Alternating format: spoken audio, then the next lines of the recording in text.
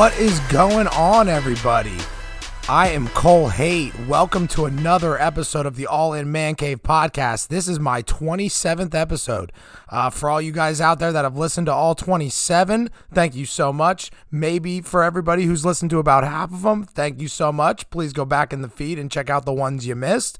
And all the first-time listeners out there, thank you for joining me.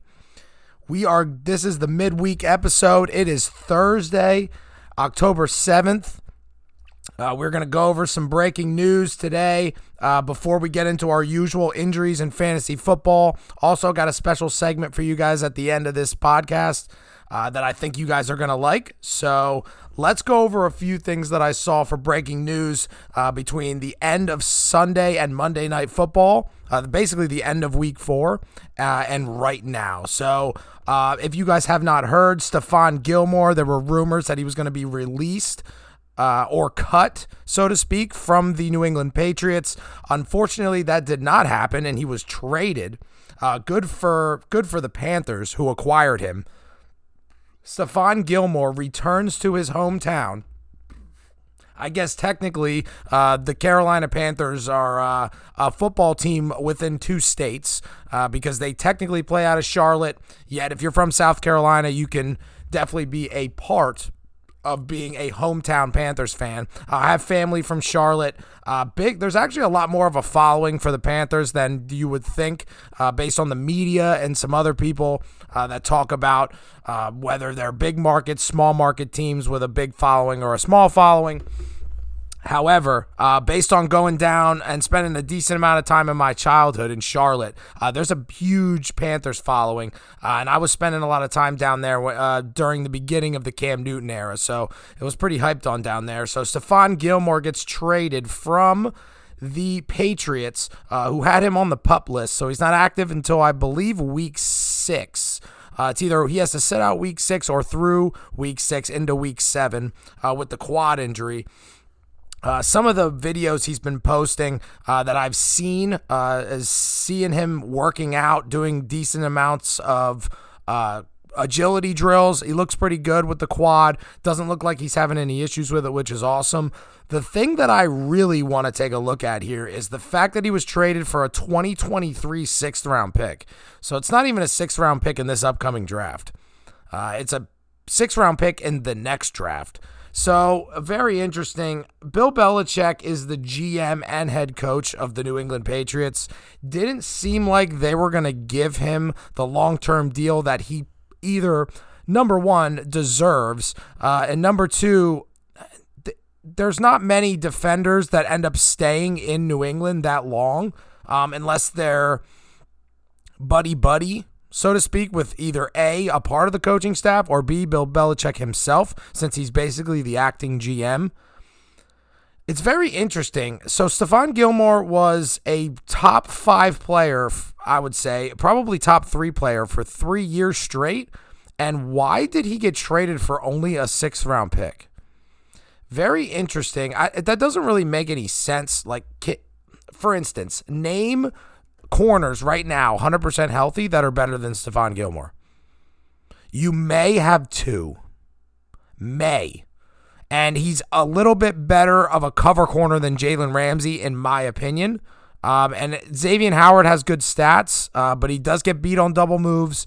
So I just don't understand why he was traded for any team. Like, the cap hit would have been, $3 million unless you restructure his contract or give him a new one? A $3 million cap hit for a top 3 corner? There's amazing players out there right now. Sorry, there's not that many amazing players out there right now at corner that are available, and there's teams that really need them, like the Green Bay Packers, because they just lost Jair Alexander, which we're going to get to in the injury segment. You got San Francisco, who has a great defense but cannot cover in the secondary. You've got the Tampa Bay Bucks, who Carlton Davis is the only solid player in their defensive backfield because they're dealing with a lot of injuries, but they're giving up the most pass yards. And then you've got the Kansas City Chiefs, back to the Bucks and the Chiefs, both Super Bowl contending teams that need help in the defensive backfield, could have given up theoretically a 5th round pick in the same year just to get Stephon Gilmore and pay them?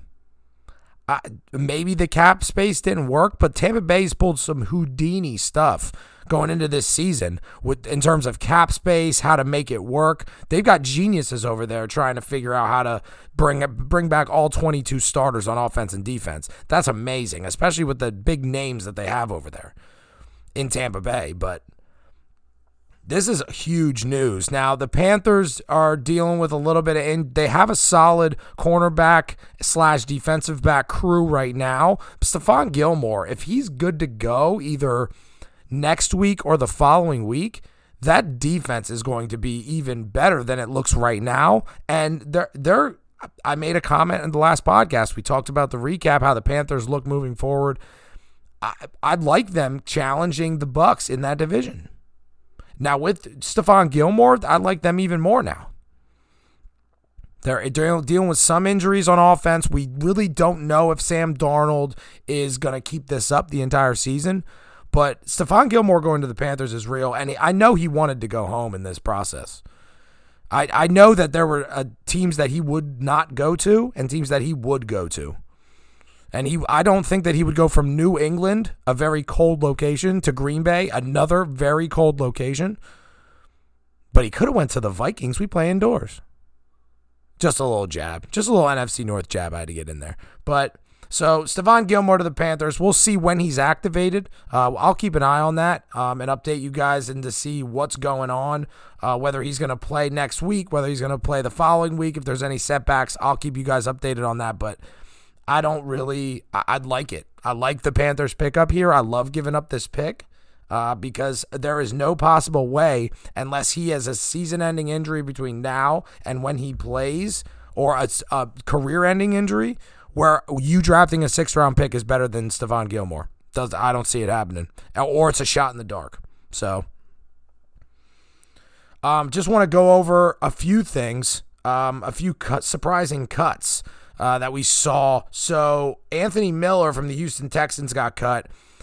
Houston picked him up because he wasn't really getting along with people in Chicago.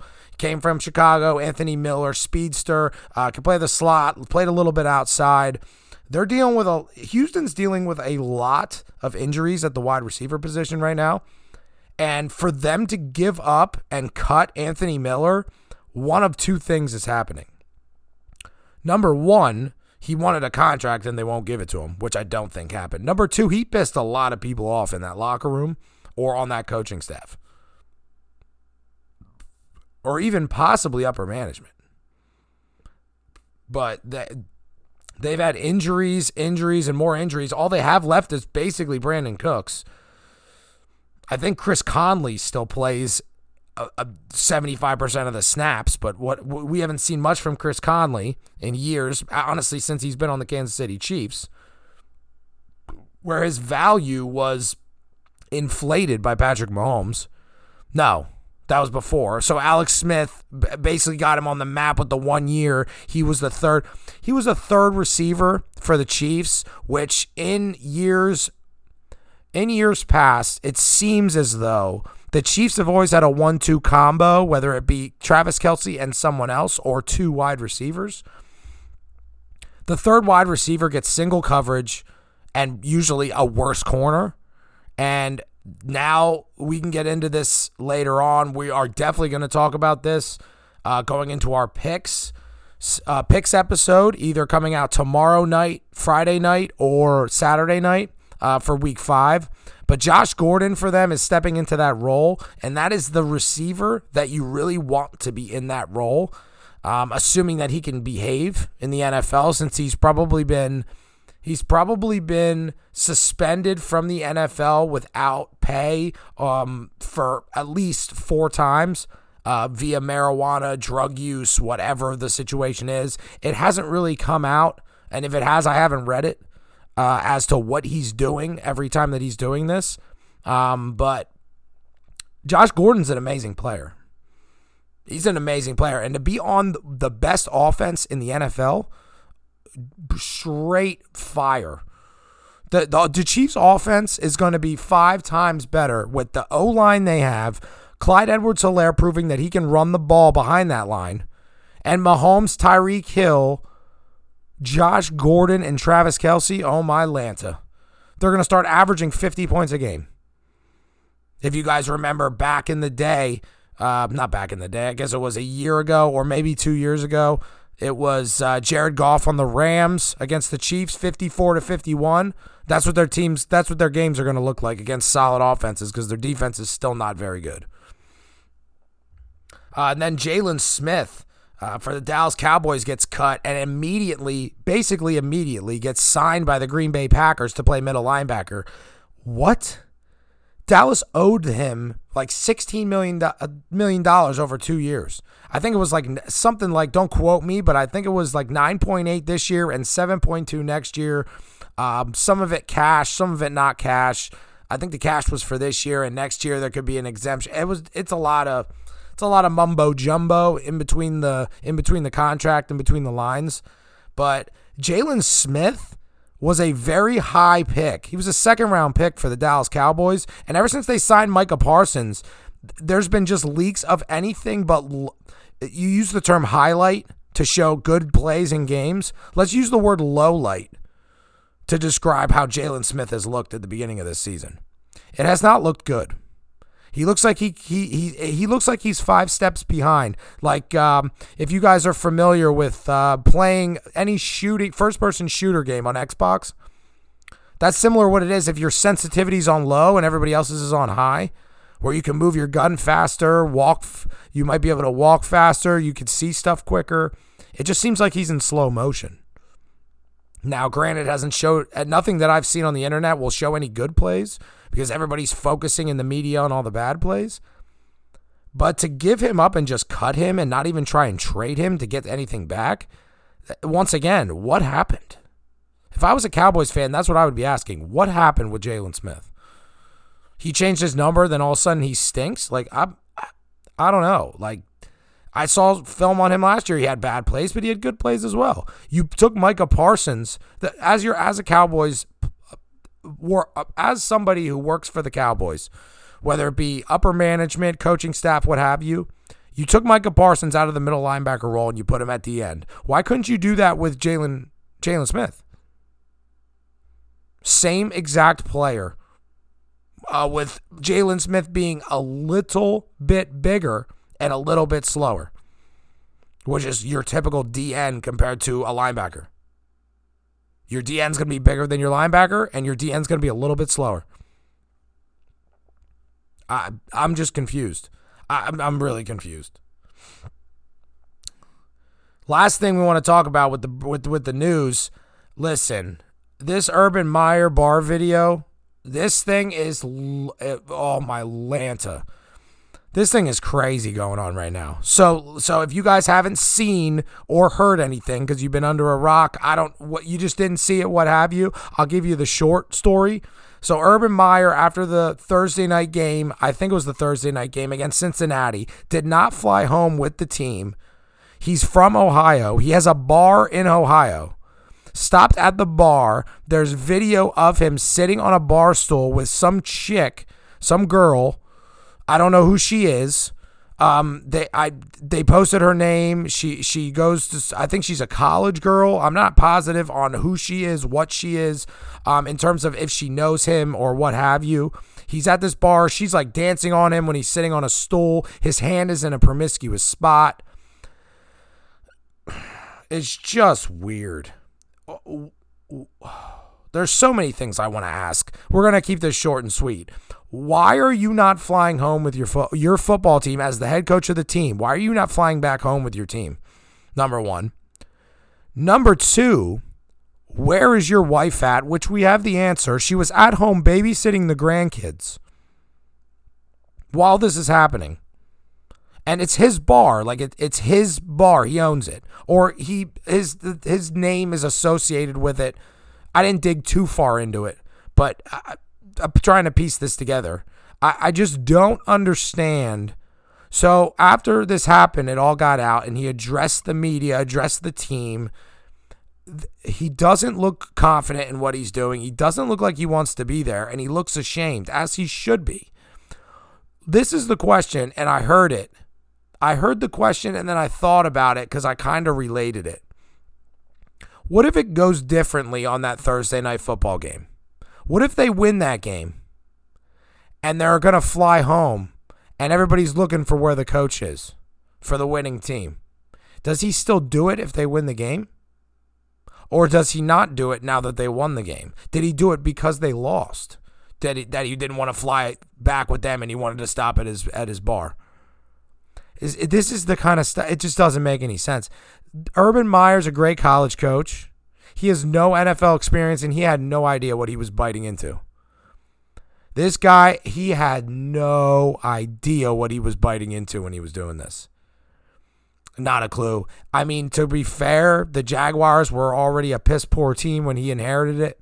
They didn't really have much to build off of.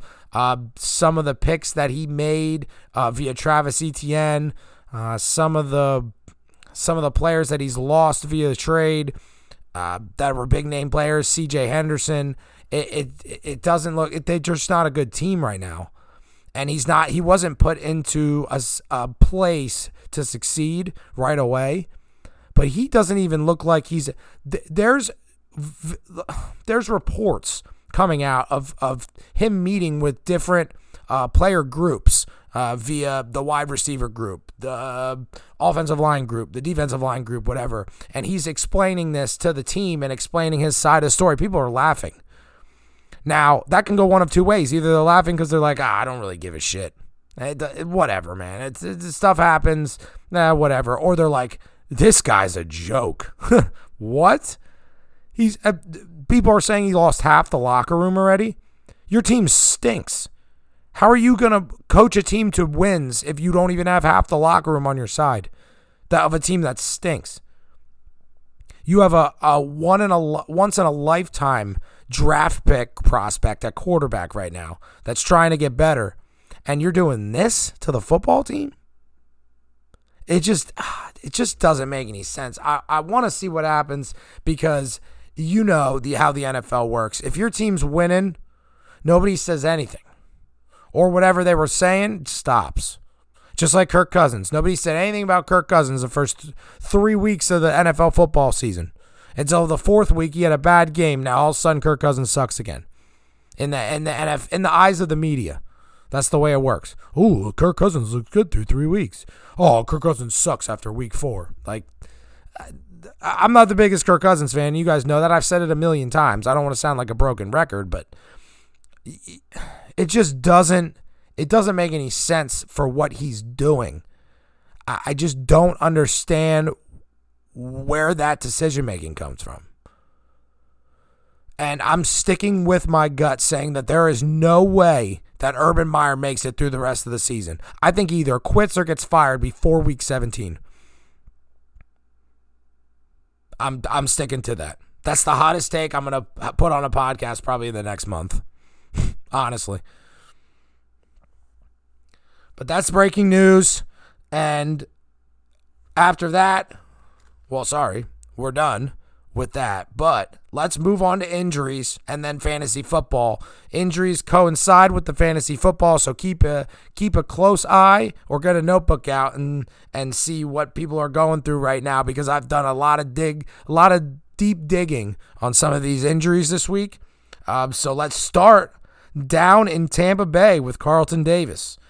Carlton Davis injured week 4, quad strain. He's going to miss multiple weeks via Adam Schefter and the Tampa Bay media. So Carlton Davis was the last good cornerback for the Tampa Bay Bucks. Now they have none. This is not good.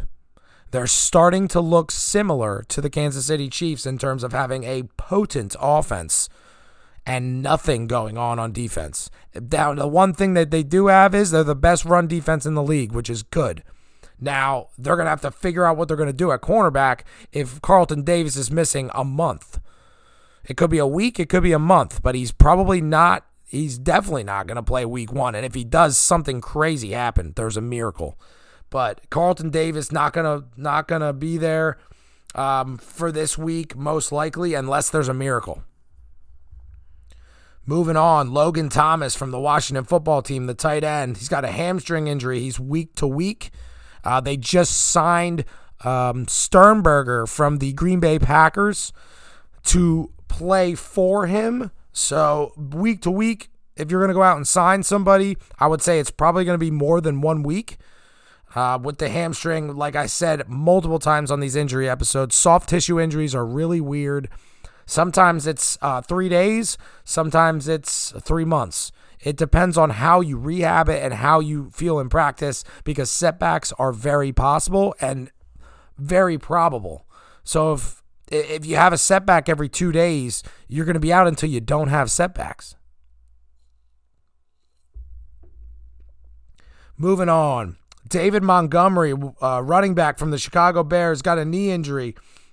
He's going to miss 4 weeks plus via Matt Nagy and the Chicago blogs that I've seen. So David Montgomery's not going to be in.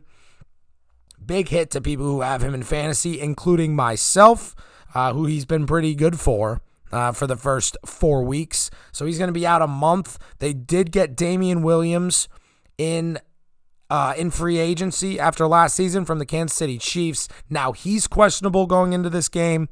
So they have a rookie. I know his last name is Herbert. I think it's Kalen Herbert. I can't remember. He's pretty solid.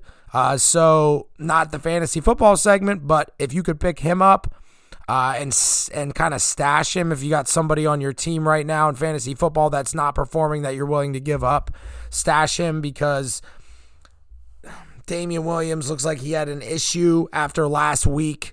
I'm hoping he plays. They say he's probable this week. So if you can get Damian to replace David Montgomery, then you can just unload him when Montgomery comes back full time. But a huge hit to the Chicago Bears. NFC North's got a lot of issues with injuries this week. And basically, they've continued to do that. Through at least after week one. Week one, NFC North, not huge with injuries. After that, it's just been a downfall. So we'll see how that affects the NFC North race with Green Bay, Minnesota, Detroit, and Chicago. So it'll be strange moving forward. Teddy Bridgewater next on the list from the Broncos. Concussion. He must clear protocol. So far, he has not. Via Thursday, I've been double checking every day to see how he's doing. He has not officially cleared, but I have not heard anything about him having a setback. So if you guys have been watching the Denver Broncos for the past year and a half, Drew Lock makes that team tank hard. He throws sketchy passes. He's basically the opposite quarterback of Teddy Bridgewater. Big arm, throws a lot of picks, is more mobile. Whereas Teddy is smaller arm, doesn't take a lot of chances down the field, but is smarter with the football and does not run much anymore after the devastating knee injury that he sustained while he was on the Minnesota Vikings out of practice. Next on the list, Patrick Surtain, sticking with the Broncos, chest injury. He's questionable. All of the things that I've seen so far via social media and the internet have told me that everything looks good for him so far. No setbacks. The chest injury MRI was negative for any broken bones in there. There's nothing broken in there, so I'm hoping he comes back. One of the good rookie defensive players so far this season. Great in coverage, has had a lot of passes defensed. 1 pick so far, which is good for a rookie season. I love Patrick Surtain. I loved his dad, watching him when I was younger. Probably maybe between 9 and 12 when he played. I liked him. His son looks very good. He looks very promising. Had a pick 6 in the preseason game against the Vikings. I think it was like the second pass of the preseason week 1. So I like the way he looks. Don't want to see rookies go through this. Could destroy their career and possibly get them paid millions of dollars less than what they should be paid based on their injury status. So really hoping the best for Patrick Surtain, hoping he can come back and play this week. Next on the list, Jimmy Garoppolo, the San Francisco quarterback. He has a calf contusion. very confusing. Kyle Shanahan, when he gives updates on injuries, is very weird with his wording. So at the beginning of the 10-minute video I watched, he said he was doubtful. And then by the end of the video, he mentioned multiple weeks. So I've seen only positive things since then. I watched that video, I think, on Tuesday. It's now Thursday. So I've seen positive things for Jimmy G. Now, what I think should happen and what is going to happen are two totally different things. I think Jimmy G should have been on the bench to begin the season. He's not even as good as Kirk Cousins, to be honest with you. He's not good out of the shotgun. So he basically has to do play action or 5-step drop, and he gets hurt easily, which is where most quarterbacks get hurt, on a 5-step drop. I don't think he should start regardless. So doubtful / 1 to 3 weeks is what I'm seeing. So honestly, I'm thinking my best opinion is saying that Trey Lance starts this week. I don't think that there's any other option for them because Jimmy's not going to be 100%, and Jimmy not 100% already makes Trey Lance better than him. Now, Trey Lance has been getting a lot of negative press for his release of the football and how long it takes. He'll figure it out. Let him play football games, and he'll figure it out. He gets sacked a few times because his arm, his circle that he creates when he tries to throw the ball takes too long. He'll figure out how to stop it, or he'll keep continuing to get hit. They're human beings. They're not stupid. Like, I don't understand. People make it seem like quarterbacks don't understand where they're flawed. What do you think practice is for? I just don't. That's what practice is for. Muscle memory. Create a new muscle memory and keep working on it and through practice, and you'll be good. He'll be fine. Trey Lance will be perfect. Don't worry about it if you're a 49ers fan. However, what you should worry about is Trent Williams, who walked off the field during the game. I was actually watching that game for a few minutes of the game, so probably had it on for about a half hour. And Trent Williams came off the field holding his arm like it was limp, like it was dislocated. It is not, but it is a shoulder strain. He will be out 1 to 3 weeks / once again, Kyle Shanahan, doubtful this week. I won't count anything out is what he says, which is why I put doubtful. Listen, I don't think Trent Williams is going to play. I don't think Jimmy Garoppolo is going to be healthy either. And I don't think it's smart to start your premier offensive tackle that you just paid over $100 million when he's not 100%. Nor should you chance getting Jimmy G more hurt when you could trade him for a lot of money and or draft picks. Sorry, I guess not money, but you could unload a lot of money from your cap and not pay him next year, not re-sign him or what have you. It's just, don't play him. I'm talking to the San Francisco staff right now. Don't play him. But you guys keep an eye on the injury report. I don't think that there's a chance that both of them play. I don't even think either of them are going to play. So keep an eye on it moving forward. And if I see anything different for our preview episode for Week 5, that's going to come out either tomorrow or Saturday, I'll give an update on any of these injuries that I've seen, and if there's a positive turn or negative turn on any of them.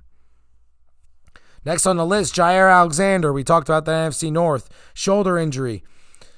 He's going to be out for a while. They think it's an AC joint injury, which I think the AC joint injuries, if I'm not mistaken, come in 3 levels, A, B, or C, if I'm not mistaken. They could have changed it since I had a medical sports class at Kutztown that I took back when I was there, I think in like 2014, 2015.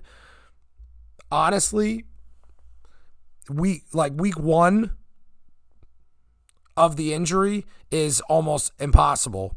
You could come back 2 or 3 for level 1. Level 2 is like 5 or 6. And then level 3, I think, requires surgery. So he'd probably be out for the year if it's a huge issue with the AC joint.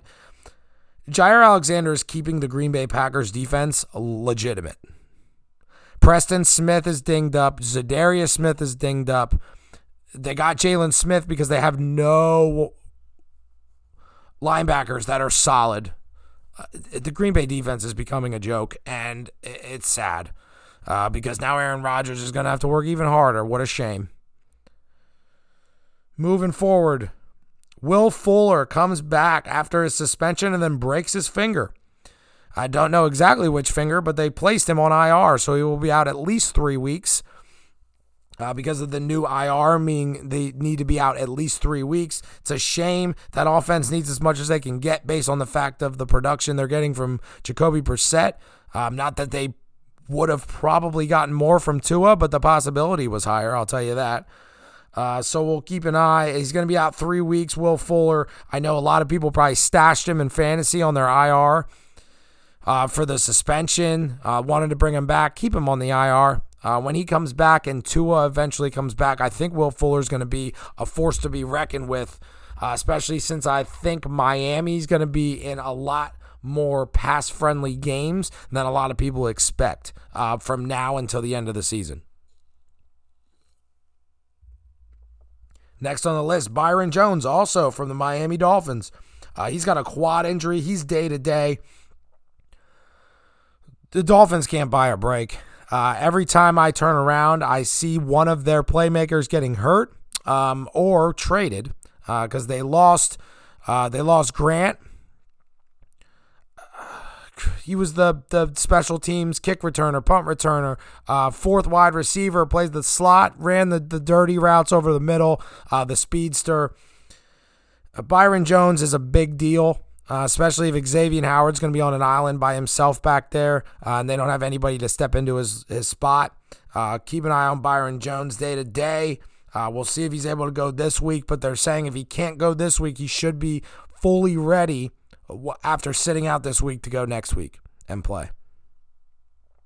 Next on the list, I witnessed this live. Jedrick Wills for the Cleveland Browns against the Vikings. Ankle injury, tried to run off the field, collapsed because he couldn't put any more weight on his ankle. He's going to be week to week. His backup is also hurt. So they have a guy with the last name Hudson. Not sure exactly who he is, but the Browns did not seem very successful with him on the field, considering we had multiple sacks and multiple pressures on the quarterback after he exited. After Wills exited and that guy replaced him, Hudson. Baker Mayfield needs his offensive line. They did not look very promising against the Vikings. We got a lot of pressure on him. He threw a lot. We weren't directly in his face on an every down basis. However, we put enough hurry on him to make him throw balls that were nowhere near Odell Beckham Jr., who was open on at least 4 routes that he overthrew him. And he was also 15 of like 36. So he was barely over 33% completion percentage. So they're going to have problems moving forward if they cannot get him back and Baker cannot get protected, because the Vikings defensive line has not been the best in terms of hurrying the quarterback, pressuring the quarterback, or sacking the quarterback.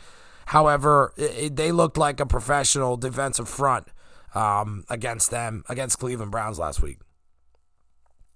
Next on the list, Amari Cooper. This is the second Amari Cooper injury that I didn't see while I was actually watching games live. He had a hamstring. He's questionable. He also played this past week with fractured ribs, which Tua sat out for. So I don't really know why Amari Cooper's injuries are not getting reported like everything else. Maybe it's just a coincidence that I didn't see this when it happened. But Cooper cannot keep getting dinged up. He said as long as he can run, he can play on Twitter. He said as long as he can run, he can play. I don't think that's how hamstring injuries work. But I guess we'll take his word for it until something else happens. Next on the list, another hamstring. Jabril Peppers, safety for the New York Giants. He's out at least a week. The hamstring wasn't really what word do I want to use to describe it? A minor tweak. His injury was a little bit more than a minor tweak, so the Giants are going to hold him out at least a week, and they're going to rehab him hard going into the following week. There's no reason to put Jabril out there if he's not 100%. Their team right now looks like they're in shambles.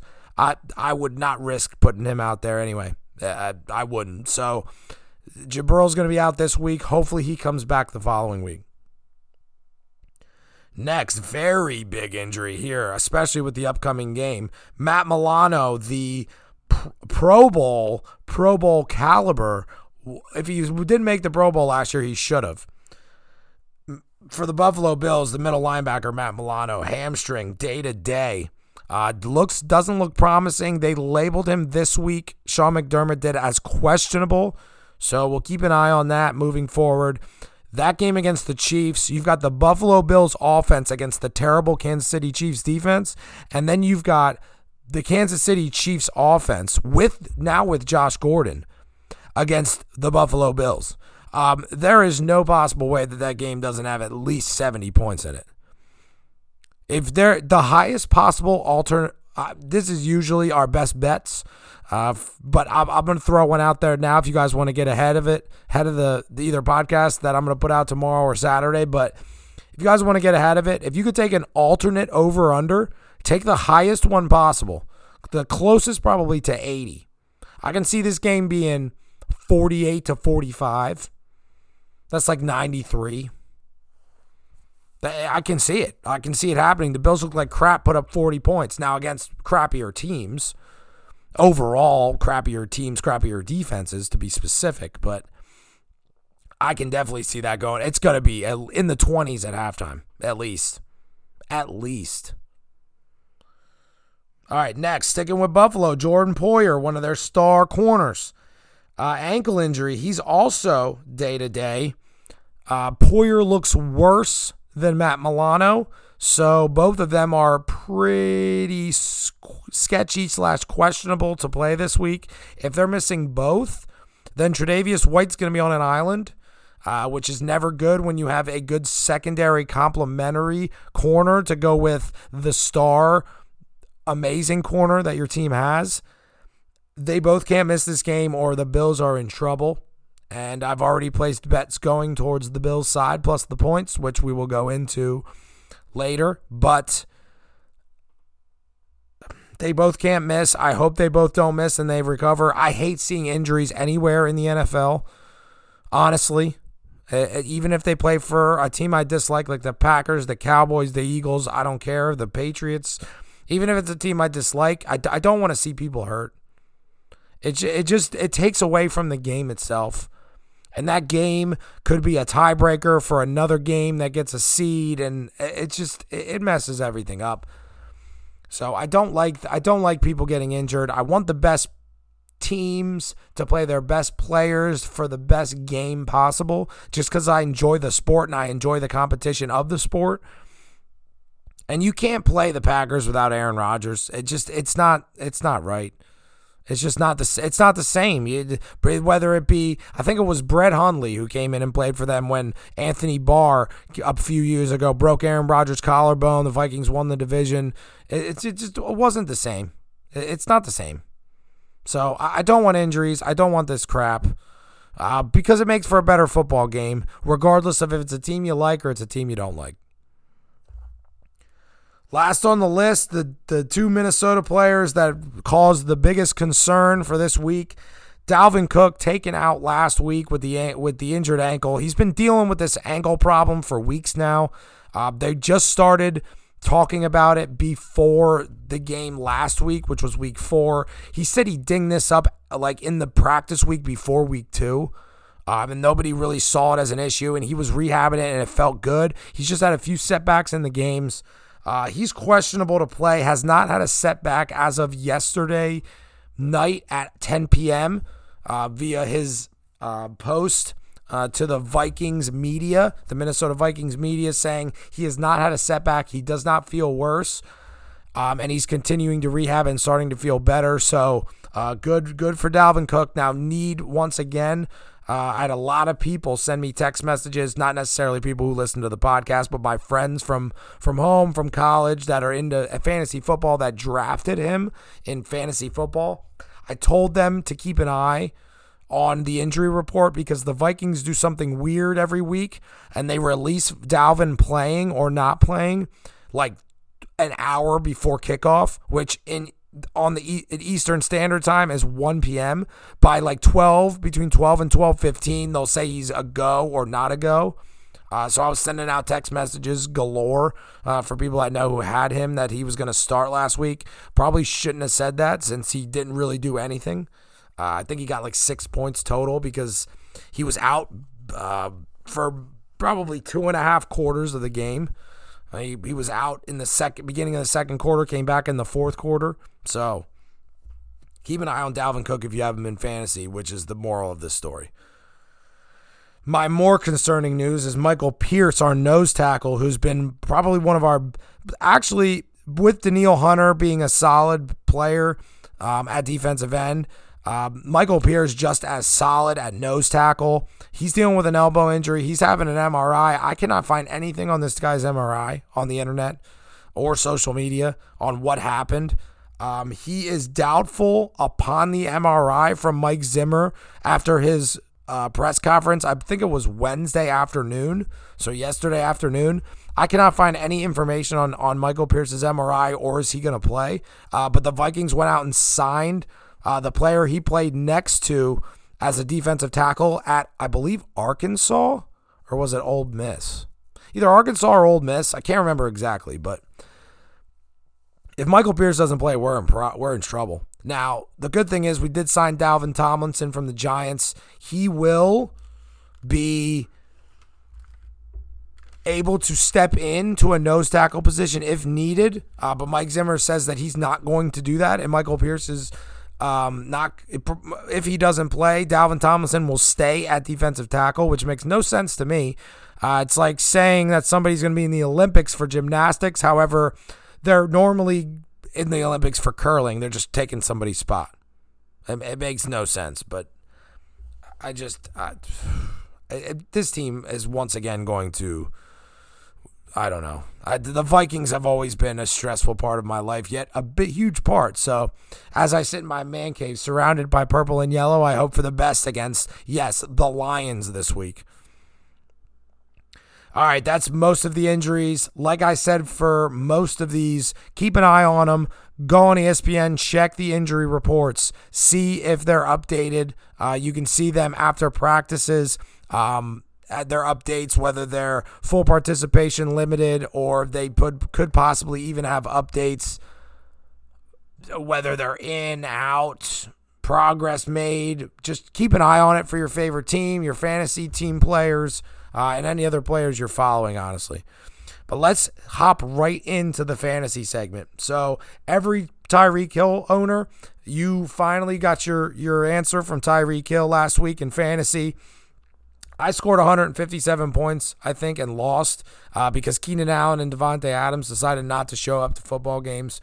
And I left a lot on the bench, but I got a few players here for likes and dislikes. We'll go over them real quick, give you guys like what I think about each one. Number one, we're going to go through the likes first. James Robinson, Tennessee just gave up 27 points to the Jets.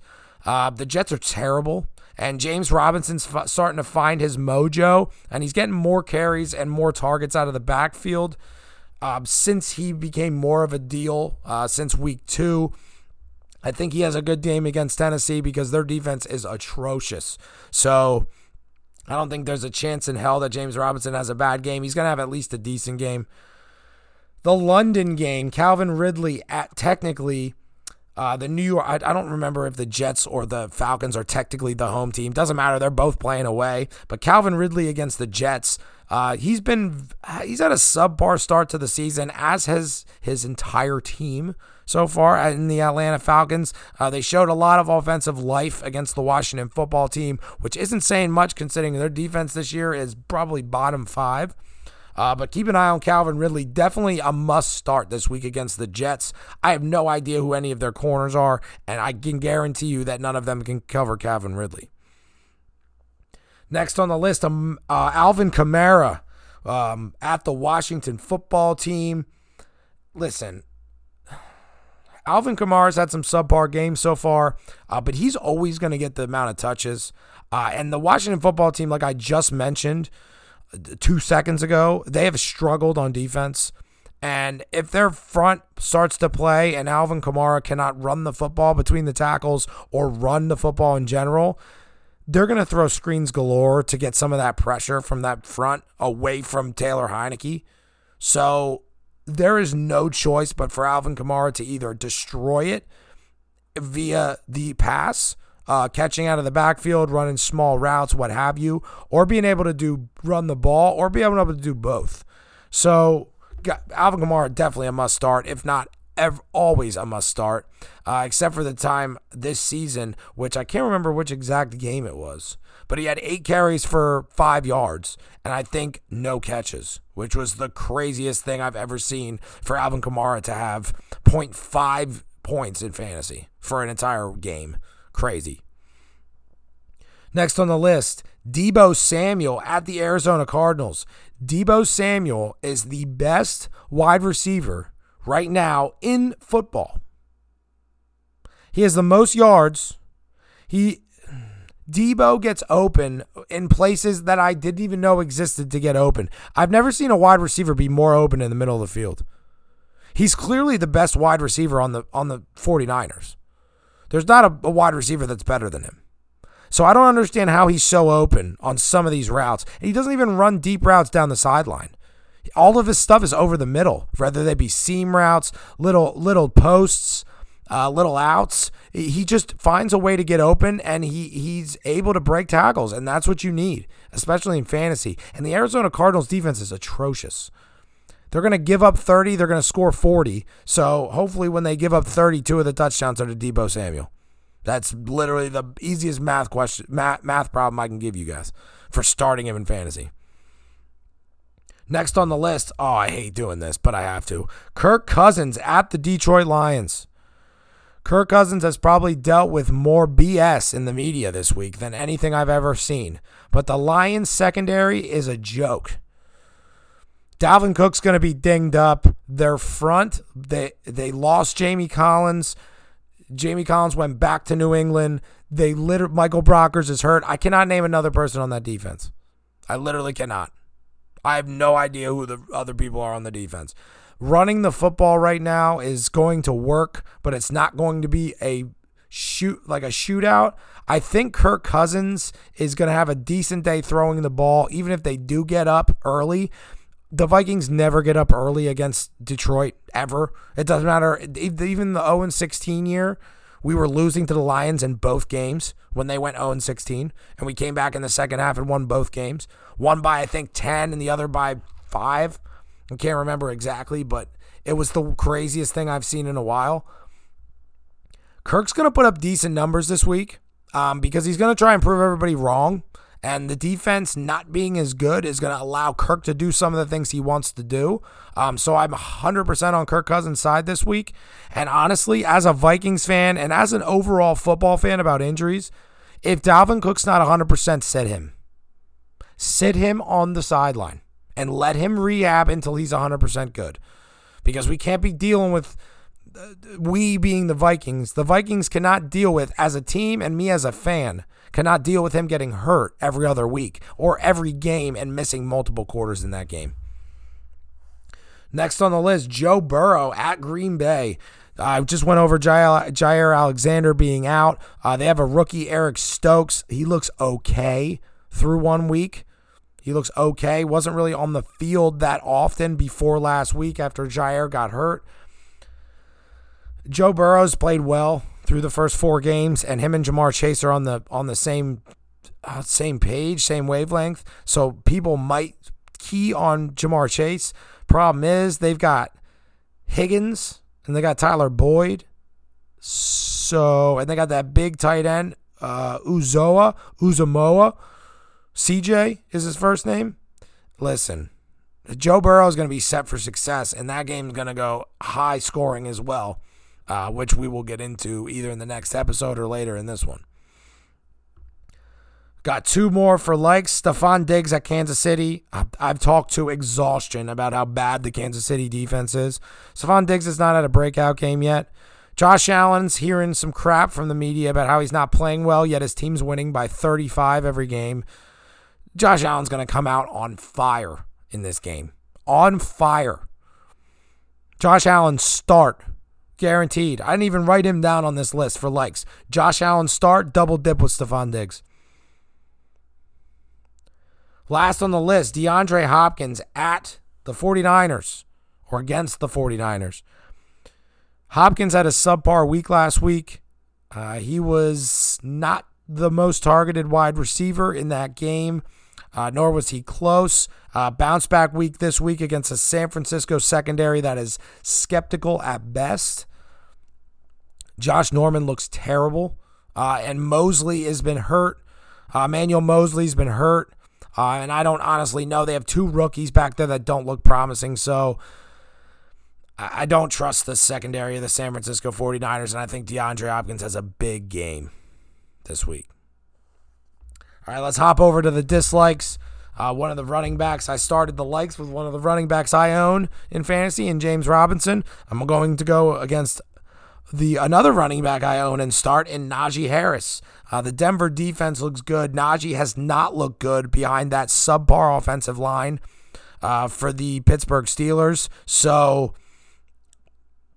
I don't expect much from Najee. Now, you guys could end up with decent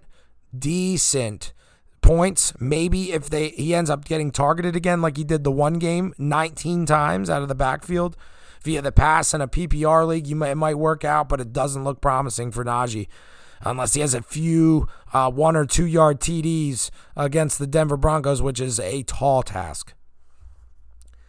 Next on the list, we just went over it. Dalvin Cook at Detroit. He doesn't look healthy. It looks like he's going to see a lot less target share based on the way people are talking inside or near the Vikings organization.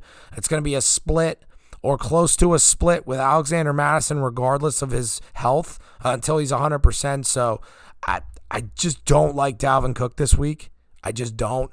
If you guys have to start him, you can start him, but be prepared to possibly take another subpar 5 to 7.5 point week from Dalvin Cook. Next on the list, Tyler Lockett at the LA Rams. Lockett's been hurt. He's been dinged up. I believe the announcer last week in the Seattle game said he was at about 50%. There's no way he goes from 50% to 100 this week, probably closer to 70%. And they're playing the LA Rams, so I see them targeting DK, a bigger physical wide receiver, more than targeting Tyler Lockett. You might be bailed out with a long touchdown pass if he does get loose, and there's some breakdown in the defense, but I don't see much from Tyler Lockett this week. Next, Aaron Jones at Cincinnati, or against Cincinnati. A.J. Dillon last week had more rushing yards and the same amount of carries that Aaron Jones did. So I'm seeing a split starting to happen, and I'm trying to prepare you guys now for it.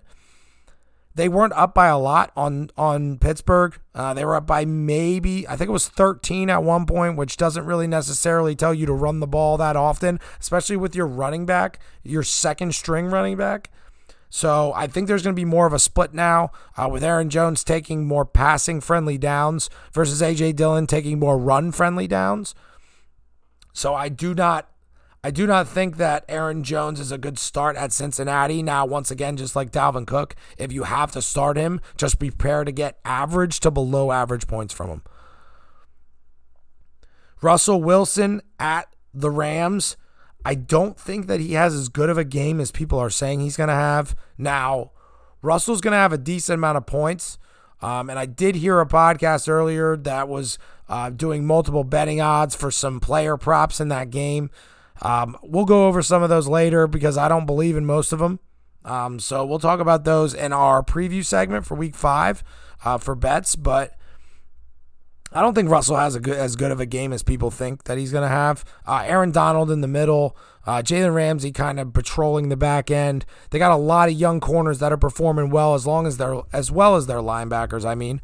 So not expecting much from him, as well as the next person on my list, Baker Mayfield. Looked terrible against the Vikings. He's not going to look better against the Chargers. The Chargers defense is twice as good as the Vikings defense. Baker didn't look good last week. He's missing Jedrick Wills. He's probably not going to play. I don't see much happening with Baker. If you're going to go anything in terms of the Cleveland Browns, take their running backs. Don't take their quarterback or most of their wide receivers. I saw a lot of people start Odell Beckham last week. I knew that was a bad idea. So and I wouldn't have started him last week even if he did come back. So just stay away from Baker this week. Last on the list, Kenny Golladay against the Dallas Cowboys.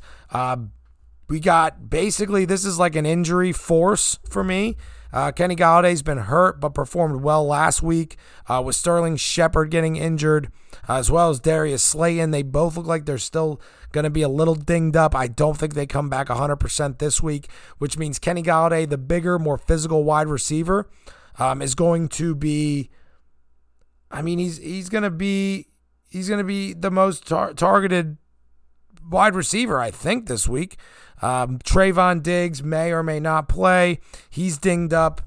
So if Kenny Golladay can get on somebody who's not Trayvon Diggs, I think he'll be fine. And I don't think Trayvon Diggs can continue playing the way at the clip he's playing. But we'll talk about that in a minute. That ends the dislikes. That's the likes and dislikes this week. Good job to everybody who won in their fantasy leagues, and good luck to everybody this week. My team is currently 1-3, not having a good start. Although I just keep getting out. My team isn't bad. I just keep getting outplayed by a little. So I'm in 9th place out of 10. So hopefully we can have a good comeback. Nobody's undefeated, so I still stand a chance in my fantasy league. All right, I said I had a special segment for you guys. We're going to go through it. We're going to go relatively quick, but we're going to do the segment called the Quarter Awards.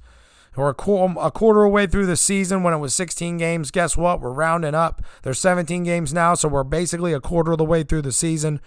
I have 2 players for Defensive Player of the Year, Offensive Player of the Year, and Comeback Player of the Year, and then 1 player each for Defensive Rookie of the Year and Offensive Rookie of the Year. We're going to run through them, and I'm going to give you my ideas and why I believe these players should win. So there's 2 options for each one. I'll let you guys decide which one you would pick out of the 2, but I got 2 for each one. So first we're going to do Defensive Player of the Year through 4 weeks. Trayvon Diggs, 5 interceptions in 4 games. Last year, this guy did not look good, did not look like he could play and perform on an NFL level, was getting beat on the double move, did a lot of work on the offseason. At this clip, he would have 20 interceptions or a little over 20 interceptions in a season. That is not going to happen. And that sounds like some of the people I was hearing on the internet after week 1 when Chandler Jones, the defensive end and or linebacker for the Arizona Cardinals, had 5 sacks in 1 game. People were saying he was going to have 85, 75 sacks. Absolutely ridiculous. But Trayvon Diggs had a good start to the season. He might be a little dinged up right now. Seems pretty probable he's going to come back and play this week. So let's see how he plays against the New York Giants, which is a big divisional game for the Cowboys to stay ahead in that division. The other defensive player that I have nominated for Defensive Player of the Year is Myles Garrett. 6 sacks through 4 weeks. I've witnessed not only last week against the Vikings, but also against the Chiefs and whoever they played in week 3, not specifically remember, but I remember flipping through the games on the NFL Sunday ticket and or at the bar where I was watching the football games. Myles Garrett has beat 3 triple teams and gotten to the quarterback in 3 different games. That has never happened in this history of the NFL. Now, PFF and all the stuff, we can go next-gen stats and all this stuff that we have now that we didn't have maybe in the late 90s, middle of 2000s, or maybe even the early 2010s. Myles Garrett is a force to be reckoned with. I saw him standing in a picture next to Danielle Hunter when they jersey swapped last week after the game. After the Vikings played the Browns, Danielle Hunter and Myles Garrett jersey swapped. That man is huge. He is a giant human being. This guy beat a guard, a tight end, and a tackle and sacked Kirk Cousins in less than 4 seconds. That's unbelievable. It's literally unbelievable. He's unbelievable. That's literally what I had to say for the rest of Myles Garrett. Unbelievable. Moving on. Offensive Player of the Year. I have 2. Like I said before, I have 2 options. Deebo Samuel, 490 yards receiving through 4 games, 3 touchdowns. He's got 270 yards of after the catch.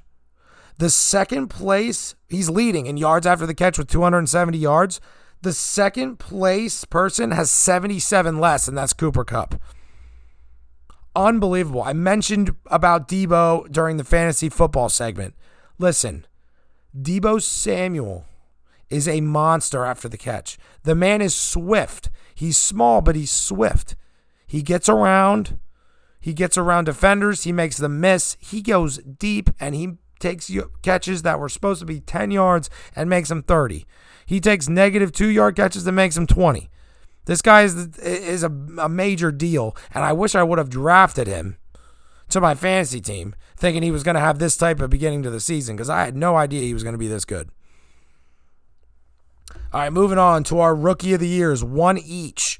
Offensive Rookie of the Year, we got Ja'Marr Chase, second in touchdowns with 4, fifth in average yards per reception with 17.5, and 14th in yards with 297. That's pretty impressive for a rookie.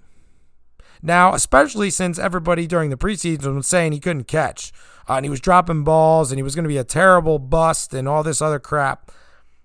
Listen to this, right? So, second in touchdowns, that's good, right? Average yards per catch, 17.5, he's fifth. He's top 5. That's good. 14th in yards, you think, that's a little subpar. For a rookie, no, but look at the 3 names that I saw on this list that are behind him. Keenan Allen, DK Metcalf, and Calvin Ridley are all behind him in yards. That's impressive for a rookie. That's extremely impressive for a rookie. Which is why I make him my offensive rookie of the year so far. Through 4 weeks. Now, obviously, this is all going to change, but I'm hoping to do a few more of these segments as we get to half, maybe 3/4, and then the end of the season for all these. But Ja'Marr Chase is no joke. He is no joke at all. Now, a lot of other people are picking him. Some other people are picking. They have a bunch of names out there, but I like Ja'Marr, and I like the way he runs routes, and I like the chemistry he has with Burrow. I think he has no choice but to succeed. No choice. Next, Defensive Rookie of the Year. I'm going to turn some heads on this one. Jeremiah Owusu-Koramoah, the former linebacker of the Notre Dame Fighting Irish, playing for the Cleveland Browns. He's the highest graded PFF rookie on defense this season with 86.6 points out of the graded for PFF. This dude is small, and he acts like he's huge. I watched him multiple times dive directly through multiple offensive lineman blocks and tackle my running backs in the backfield last week when Cleveland played the Vikings. Unbelievable, this guy. This guy makes plays all over the field, and he can play safety too. He's almost like Jamal Adams, similar to Jamal Adams, similar to Jeremy Chin, a more physical safety, really. That's not really a good cover guy, but can pretty much do anything else. I like Owusu-Koramoah, and he's got the coolest name in football, let's be real. They call him Jock. J-O-K. Jeremiah Owusu-Koramoah for Defensive Rookie of the Year. And the last award, Comeback Player of the Year, 2 quarterbacks. You guys can probably guess which ones they are. Number 1, Dak Prescott. 10 touchdowns, 2 picks. Looks very efficient. The run game looks very good. Dak looks amazing coming off that ankle reconstruction surgery in which he missed, he missed 3/4 of the season last year. I think he was hurt in week 4, missed the whole season, came back, said that he might not start the season in training camp. He did. Rehab went well. He looks good through 4 weeks. Dak looks really good, and it takes a lot for me to give compliments to Dallas Cowboy players. I love Dak, though. Love Dak as a quarterback. Think he's a good player. I think a lot of people underrate him, whereas he should be more rated very, very high compared to what people are saying about him in terms of how he looks on the run, how he performs in pressure, under pressure, and what have you. He's way better than people are saying, and I love Dak. I'm hoping he has a more successful season moving forward than he's already having now. And the second quarterback, Comeback Player of the Year, it's got to be Joe Burrow. Comes in, has the best college season at LSU ever in the history of college football. Comes in, plays 10 games, it starts to heat up, and then has a devastating ACL injury. Keeps him out. He rehabs it, gets back for week 1 this year. And the Cincinnati Bengals are tied for the lead in the division in the AFC North. What? The Bengals are 3-1. What? Nobody could have saw this coming. I encourage you guys to go back in the feed and listen to my AFC North projected divisional recap and see what I had the Bengals going this season. Go back and somebody leave me a comment as to what I said, because I can almost guarantee you I had them going like 4-13 or 5-12, and they already have 3 wins through 4 games. The offense looks good. Joe Mixon looks good. The defense looks solid. All things that I thought would not be anywhere close to successful. I thought their secondary would be absolutely awful. Their offensive line wouldn't be able to protect Burrow. And Joe Mixon would have a worse year than he had the previous year. And all of that is not true. It's unbelievable how good he's playing. And honestly, I would probably vote Joe Burrow with 9 TDs, 4 picks over Dak Prescott through 4 games. So I would pick Trayvon Diggs for Defensive Player of the Year over Myles Garrett. I would pick Deebo Samuel for Offensive Player of the Year. I would pick Joe Burrow over Dak Prescott. Those are my picks through 4 weeks. We definitely will do this again. We definitely will do this again.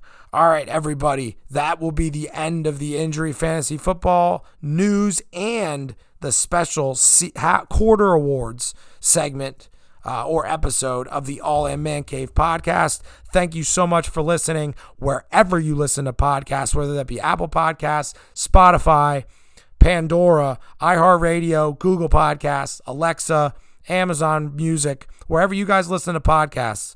Thank you so much. Please just tell a friend, anybody you think that would like the podcast, let them know all about me, all about the podcast, and tell them to listen.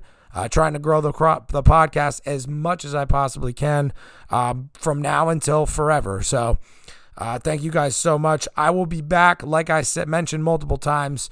I'll have an episode for you guys previewing the Week 5 football slate, either coming out tomorrow afternoon/night or Saturday morning/afternoon, depending on where you guys listen to podcasts and how long it takes for them to upload it after I submit it.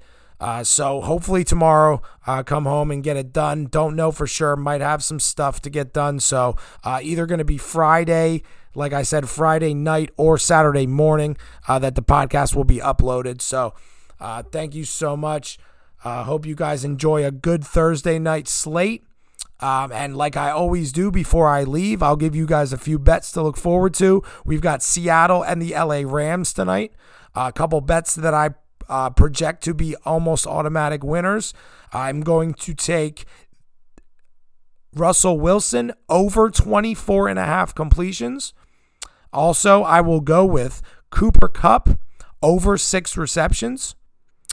And I will also go with Robert Woods under 60.5 yards in this game. So those 3 bets, I almost guarantee winners.